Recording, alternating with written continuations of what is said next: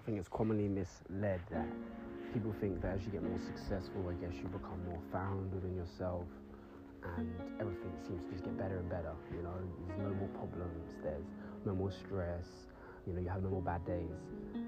And I'd say it's not the opposite of that, but it's definitely not that. That's not reality. I think as you see people who are successful, and as you become successful yourself, you start to realize that you start to know yourself better. Through becoming more successful, you know yourself better to put yourself into better situations. And you realize where to put yourself and where not to put yourself. But you learn how to deal with things yourself. You learn yourself. You learn how you process. But it's not that things become